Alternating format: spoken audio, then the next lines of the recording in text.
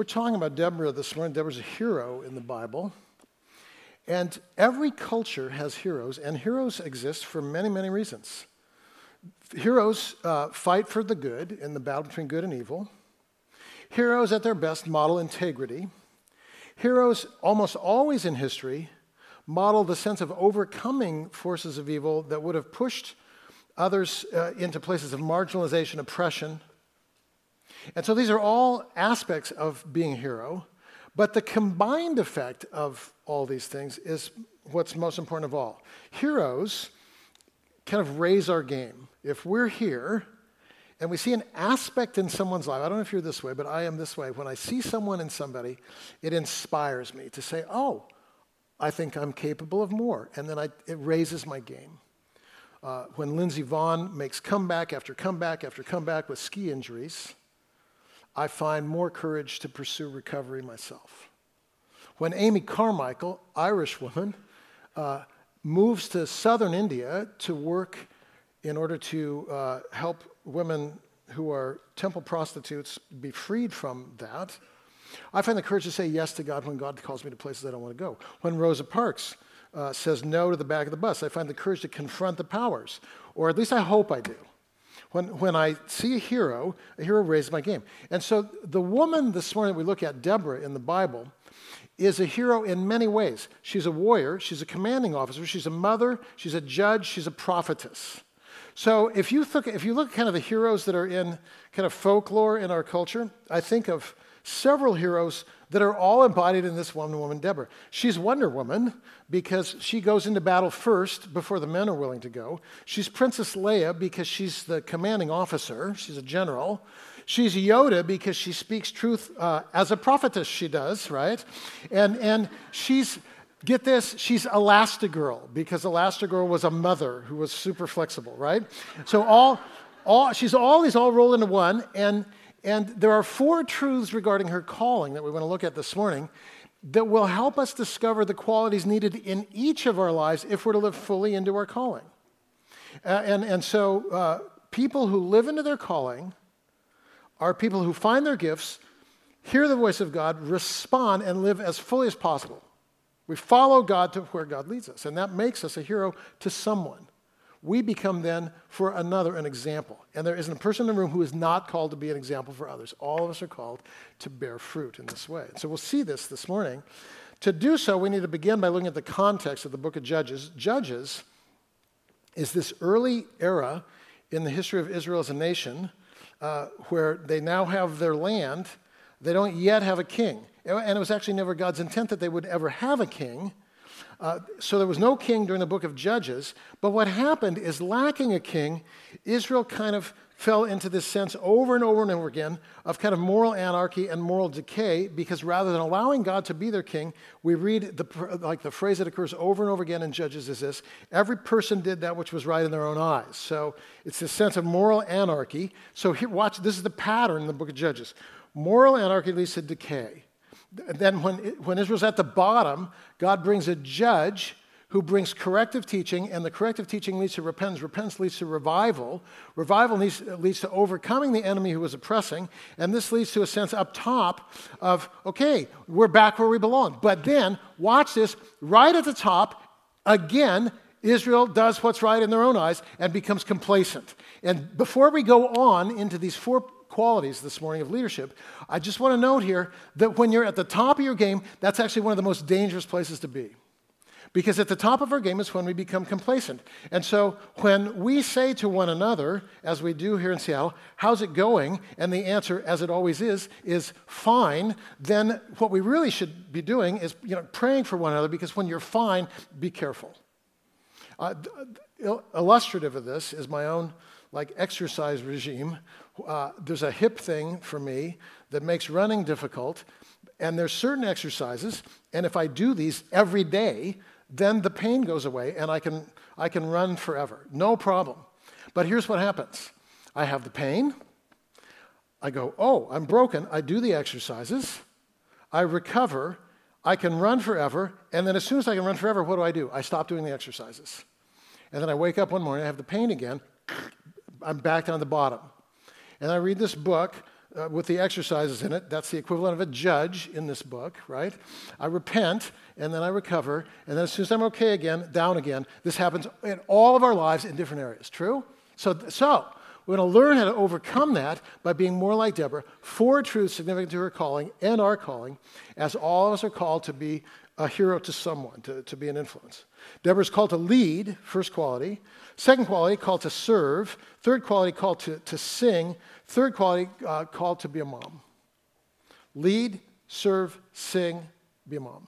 And all of these apply to all of us in the room, regardless of gender, including number 4, as we'll see when we get into this. So let's begin with this first quality of leadership. God calls Deborah to lead. Now, when you read the text, there's several roles wrapped up in her calling to lead. She's a prophetess, which means she receives revelation from God and then passes that on to the nation. She's a judge, and it was always the judge that God used to restore people, bringing people back into a real relationship with God as people had drifted away. And these two roles, prophetess and judge, also make her the commanding officer of the army. And every one of these aspects of her calling as a leader, hear this, very important, places her in a position of authority over men. She is leading men, right? So I'm going to make a couple of observations here, and this is very, at points this morning, heady, because we have to really study the Bible to understand what God is trying to teach us here. Observation number 1, this text alone brings me to a clear conclusion that God calls women to positions of authority, not just over women and children, but over men. It's all through the Bible. It's not just this example. There are many, but we face as well, all of us in the room, if we're going to be honest, we face an interpretive challenge, and this is also why the church is divided on this subject. And the interpretive challenge is particular text, and the largest particular text that provides an interpretive challenge is 1 Timothy chapter 2, where Paul says, and now I quote the Bible, "I do not permit a woman to teach or have authority over a man." Boom, done. Kind of drop the mic, that's the end of the conversation. Women can't teach. Now, we have to figure out then, well, what, like, Richard, what are you saying? If Paul says that, you seem to be contradicting Paul. Yes, I seem to be, but I don't think that I am. Let me explain. When Paul says, I don't permit anyone to teach or have authority over a man, what we have to do, as we have to do with any particular verse of the Bible, is we have to ask this question. And this is a question all of us must ask when we're studying the Bible. This is why we need to study, not just read. When we study, we ask, does this text apply to all people for all time, or is this a particular instance? Because not all texts in the Bible apply to all people for all time. No one in the room has yet confronted me this morning for my clear violation of Scripture, because I'm wearing wool and linen. And according to the Old Testament, that's actually in violation of Levitical law. And yet not one of you has confronted me to say, Richard, I'm talking to the elders, and there's going to be an intervention. You need to clean your act up, but it's in the Bible. Do you understand what I'm saying? It's in the Bible. And if for some reason we've all come to the collective conclusion that that doesn't apply to us, what do we do with 1 Timothy 2? Is it for all people for all time? Here's why I think not. A, Junius, a woman, is an apostle, Romans 16. B, Priscilla and Aquila offer corrective teaching to a man, Apollos, in the book of Acts. C, the woman at the well is the first evangelist. D, God calls Deborah to be commander, prophetess, and judge.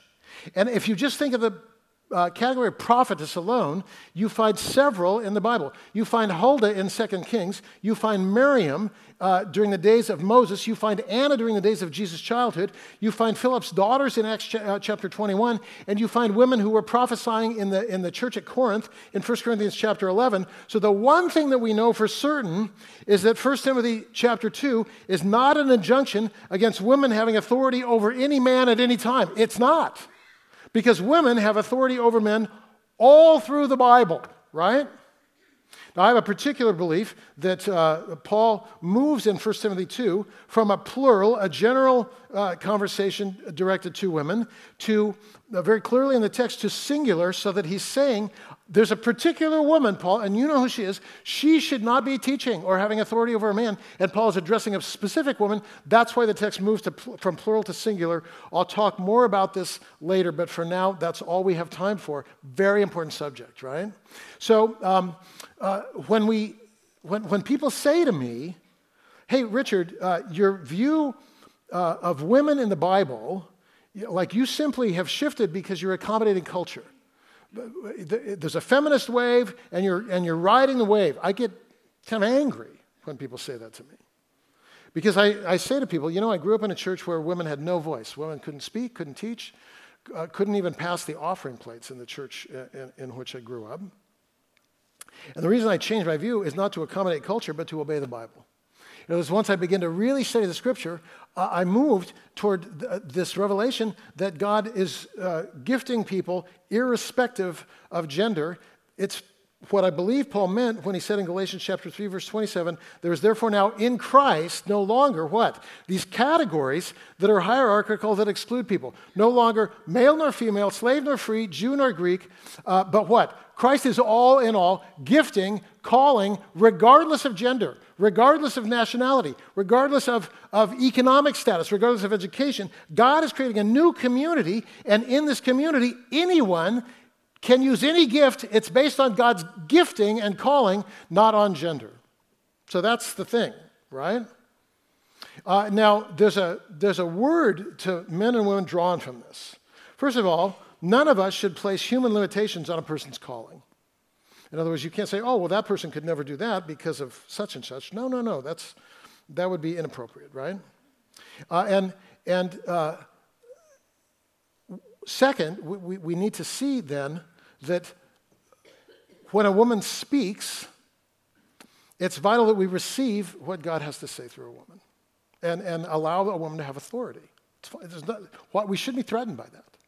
When I was in Southern California going to seminary, I was familiar with a church that had invited a woman to speak, and they had invited her precisely because they wanted her to speak because she spoke on why women shouldn't speak and teach. So it was ironic to begin with, but anyway, they're inviting her to come and talk about how only men should preach and teach. But of course, this does create a dilemma because she's actually, speaking up front, and they didn't want her to be preaching or teaching. So literally, they slid away the pulpit. They slid over a music stand, and the pastor got up and in his introduction to her, he says, I want to make it clear to all of you, she's not preaching, she's not teaching, she's sharing. Because it's a music stand, she's sharing. And then she got up, and she opened the Bible, and she taught, right? On why women shouldn't teach. This is whatever. You get it. Like, to what great lengths will we go to censor? Listen, at times, here's the danger. We're not censoring a woman. We're censoring the voice of God. Because how does God speak to us? Through the body of Christ. And far be it from me, as your leader, to preemptively censor anyone based on gender or class or education. No. Or race. God is creating a community where people who lead and serve based on giftedness and calling. So God calls Deborah to lead. And if God is calling you to lead, lead. If you're a woman, lead. If you're a man, lead. And if you're being led, allow yourself to be led, regardless of who the leader is. This is the point. Second, God calls Deborah to serve. And the reason I say that is because all leadership in the Bible that is healthy leadership is servant leadership. Jesus made it very clear. He said, look, when you observe the prevailing culture, what you find in the prevailing culture is always a hierarchical sense of leadership. Jesus said it this way, the Gentiles, that's kind of the world, the Gentiles lord it over them. I'm up here, you're down there. I have the corner office, you have a closet in the basement, right? And I say what needs to be done, you do it. I'm high, you're low. I'm rich, you're poor. That's the world that we live in. Jesus says, no. That's not real leadership at all. That's the world's real leadership. I'm telling you, here's leadership. Leadership is servant leadership. Well, what does that even mean, servant leadership? We learn it best through the example of Deborah. Now watch this. We see that Deborah is providing servant leadership in this single way. She is willing to step right into the thick of battle. In chapter 4, verse 3, you read, here's the problem. The sons of Israel cried to the Lord because Sisera, the commander of the oppressing army, has 900 iron chariots and he's oppressing the sons of Israel. They're enslaved, and he has been oppressing them, not just oppressing severely for 20 years. So Sisera, 900 iron chariots. So here's the enemy, 900 chariots. Here's Israel. How many iron chariots? None, right? No weapons versus like an army with chariots. So that's the situation. But Deborah, she says to Barak, the son of Abinoam, behold, the Lord, the God of Israel, has commanded. God has spoken to me. This is Deborah. God has spoken to me. You now, Barak, go and march to Mount Tabor. Take with you 10,000 men. I'll draw out to you Sisera, the commander of Jabin's army, with his chariots and his many troops, and I will give him into your hand. So God has spoken to her. She speaks to Barak. And what does she say to Barak? Hey, listen, I'm the judge, I'm the prophetess, I'm the commander of the army, and now I'm telling you, based on the authority that God has given me, you go, you fight the battle, you'll win. God's given you this guy. Go. But here's the problem. He says, oh, if you'll go with me, then I'll go. But if you won't go with me, I will not go. So she sends him into battle, and he says, yeah, well, whatever, I'm not going unless you go. By the way, we call this insubordination, right? So, like, she has authority, so what could she do? She could have him court-martialed. She could call the military police in and toss him in jail. She could have him shot for insubordination or desertment or abandonment or whatever the word is, I don't know. And then, but instead, what does she do? Well, read verse 9. He says, I won't go unless you go. She says, oh, okay, then I'll go with you. You know what that's called? Servant leadership. Why? Because servant leadership is this. Always. Servant leadership is leadership with, and not just with, it's out in front of, even. Of course, the best example of servant leader, Jesus. He comes to the front lines of humanity. He empties himself. He becomes a servant. He becomes obedient even to the point of death, even death on a cross. He washes the feet of those who are doubting, one of whom is about to betray him. He does, in his death, he goes down into hell, does battle with the forces of darkness, comes back, bringing triumph, bringing resurrection life. Who are the beneficiaries? We who are gathered here 2,000 years later. We are the beneficiaries of Christ's servant leadership. Deborah does the same thing. Sacrificial leadership for the sake of the people on the front lines. And then so she and her friend Jael, another woman, they're doing battle with a powerful enemy. If you want to see a picture in the Bible of Christ as servant leader, don't look any farther than Deborah. She does it better than anybody. And so the second observation here that's pretty significant is, I kind of asked the question as I'm studying this, well, what gives her this great confidence that they're going to win the battle?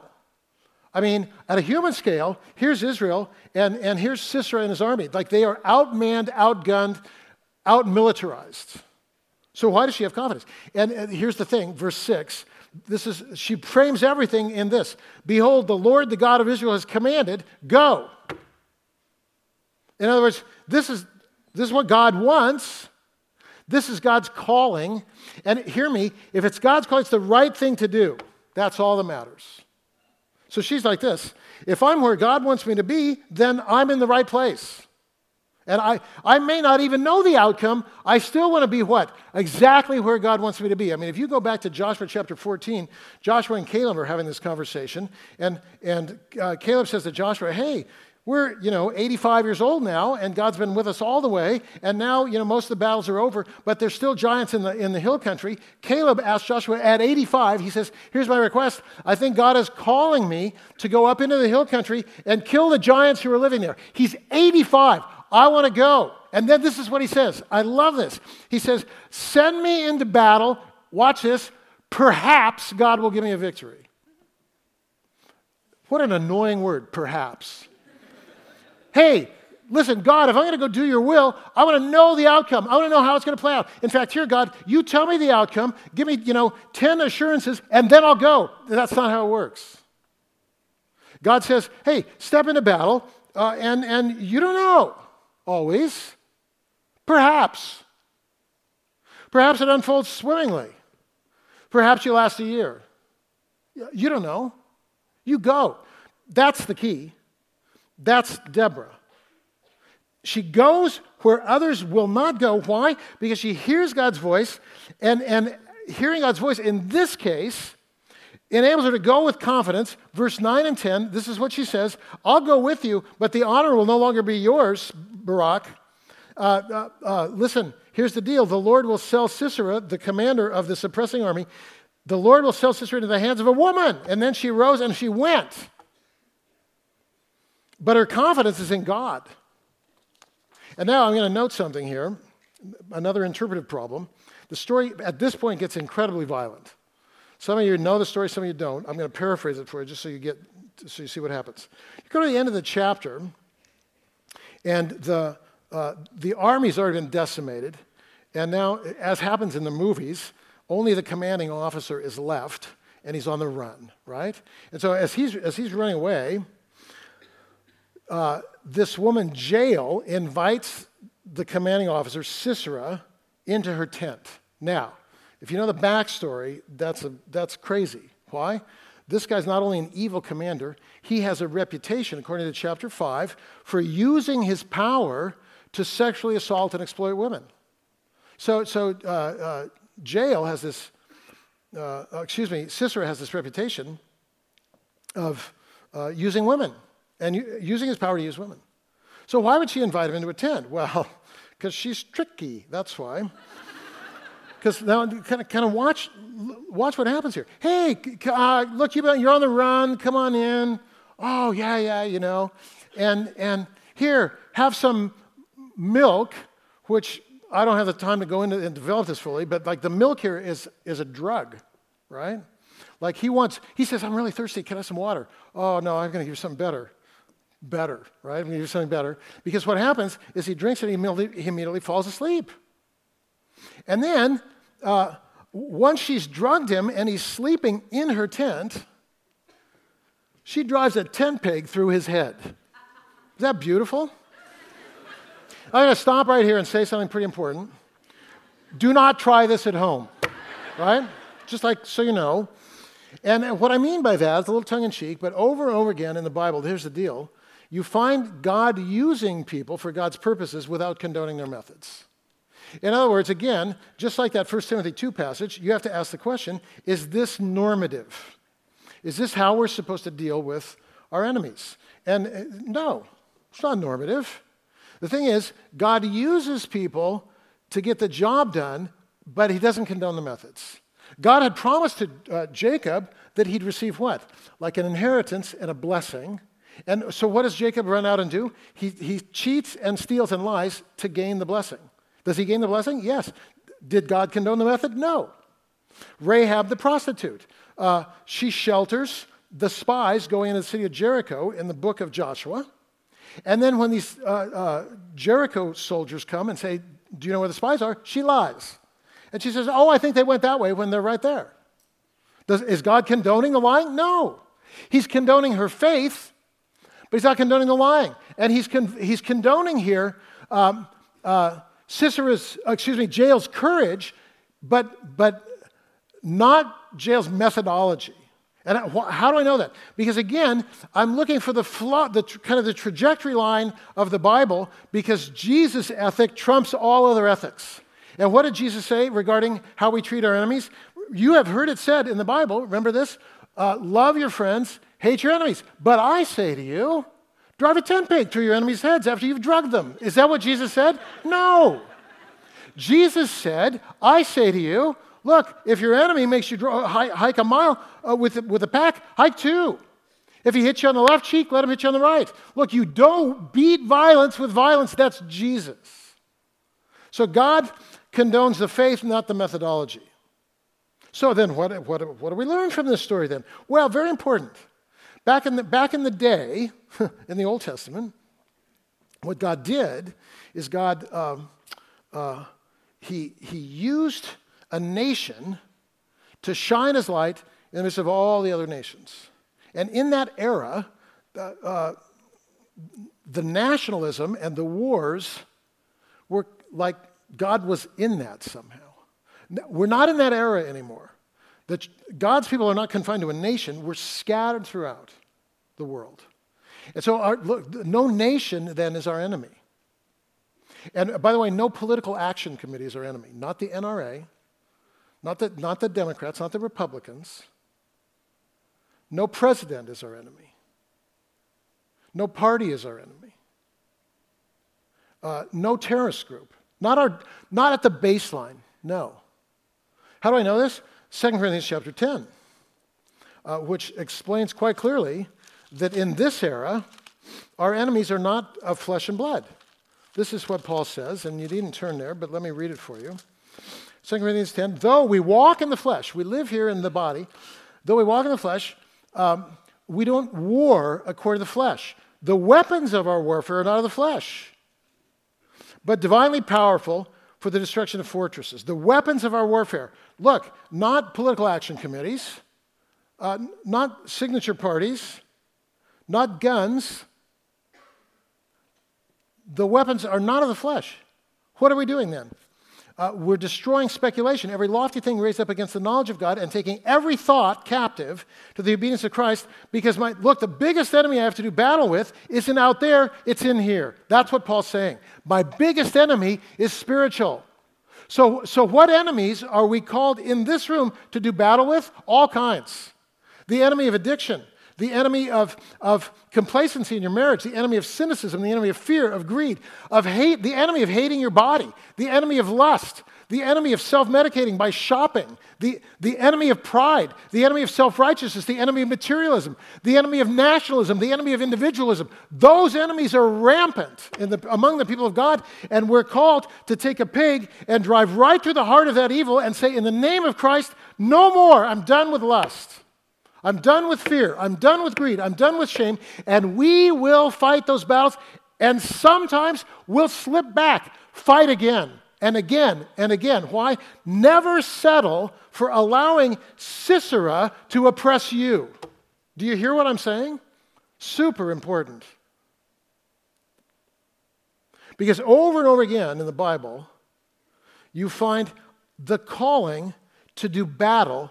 But when you come to the New Testament, the calling is always to do spiritual battle with these fortresses and principalities and powers that kind of take hold and create in us fear. Fear of financial provision. So we stay in jobs we hate. Fear of vulnerability, so we don't confess to our spouse when it could lead to healing.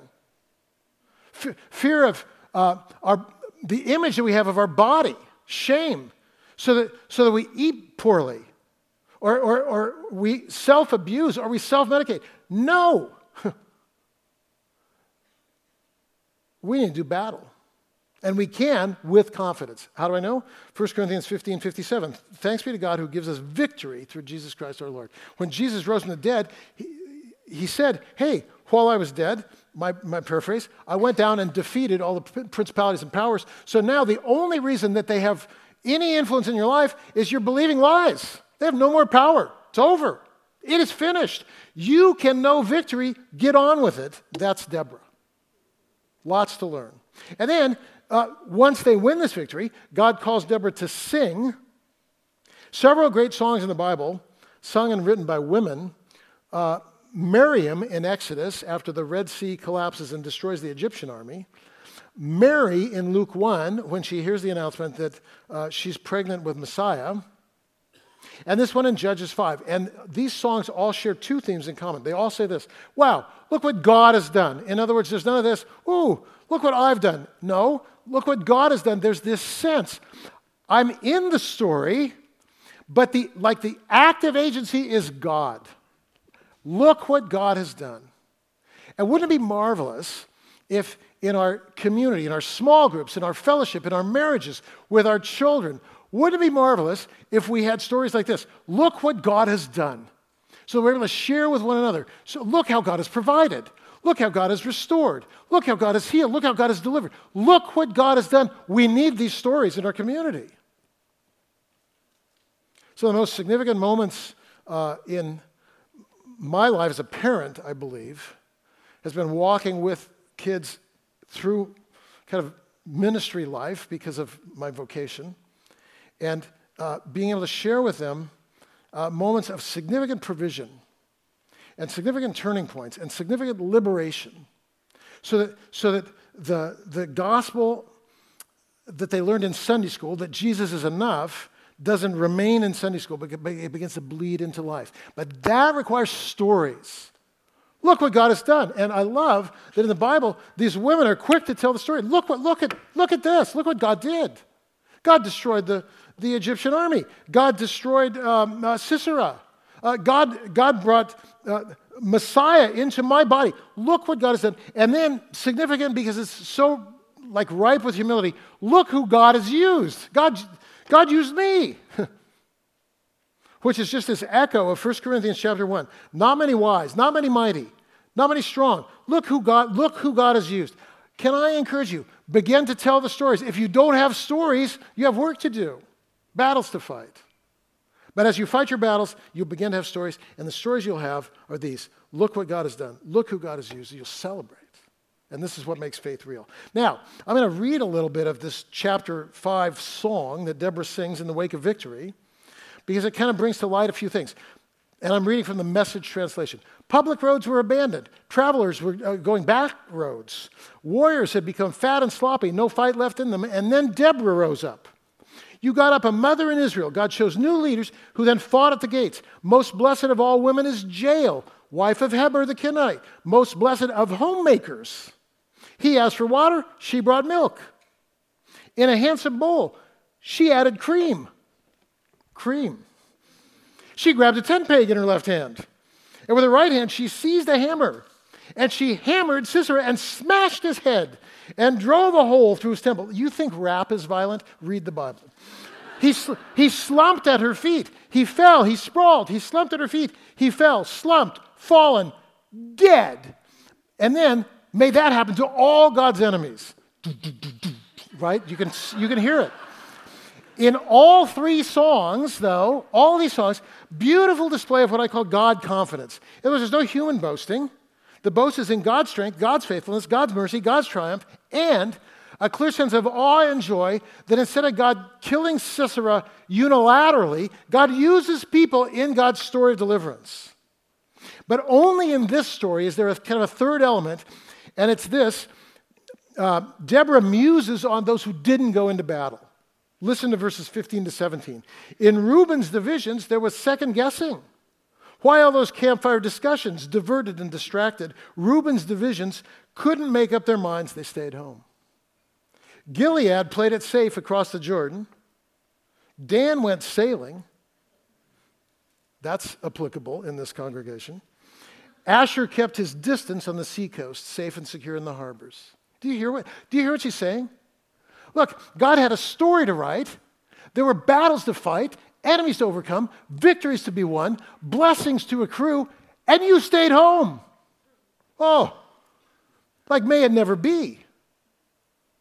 When God's calling you to do battle with either internal or external forces of oppression, it's because God wants to bring all the forces of Christ's resurrection victory to bear on your life so that you experience now, not as theory, but as reality, God is enough. So God wants to bring victory over your hidden addiction, your affair, your out-of-control spending, your anger, your fear, your cynicism. God wants to bring victory, and that's what's haunting about verses 15 to 17. People were called into battle and didn't go. Look, don't stay home. When the Holy Spirit is speaking to you even this morning, and there's one word, hey, Richard, here's your enemy, complacency. Then pay attention. Here's your enemy, fear. Here's your enemy, greed. Here's your enemy, lust. Yeah, do battle. And finally, God calls Deborah to be a mother in Israel, chapter 5, verse 7. Oh, yeah, but that doesn't apply to us. Oh, it does. All of us, men and women in the room. Why? We're the bride of Christ. Do you realize? All of us are. Ephesians chapter 5, Paul calls us collectively the bride of Christ. Christ is the groom. We're the bride. Christ has the seed. We receive the seed. We receive the seed of resurrection life, and that's exactly what Jesus means when he says in John chapter 15, abide in me, and you will what? Bear fruit. Like, do you want to be a person of influence in the world? Whether you do or not, you're called to be a person of influence. Because here's Jesus' desire for you. This is my desire. This is Jesus' words. This is my desire, that you bear much fruit. So how do I bear fruit? I got to do battle with my enemies. I name my enemy. My enemy's complacency. My enemy's fear of the future. My enemy's lust. My enemy's greed. Shame. Body image. I name my enemy. And then I begin to bring to bear the victory of Christ on that. Second, be filled with Christ's life. I begin through habits like coffee with God to continue to receive from Christ. I'm reminded every morning of my identity, my calling. Be filled with Christ's life. And here's the promise. As I do battle and am filled, the byproduct is this. You will bear fruit. A mother. You'll be an influence. That's fruit. Someone will look at you and raise their game. Why? Because of what you did. You moved from this job to this job, and it inspired someone. You moved to greater intimacy in your marriage, and it inspired someone. You got out of debt, and it inspired someone. You were vulnerable and confessed, and it inspired someone. Or you could go sailing. No. All of us have battles to fight. Let's pray. Father, I want to thank you that Deborah shines bright as an example for us. She just got on with what was in front of her. We now, some 2,900 years later, are looking at her and seeking to follow you. Would you speak to us even as we respond now, Father, about our own enemies? Would you give us the courage to name them, to receive your life in order that we might bear fruit? And we'll thank you for it in Christ's name. Amen.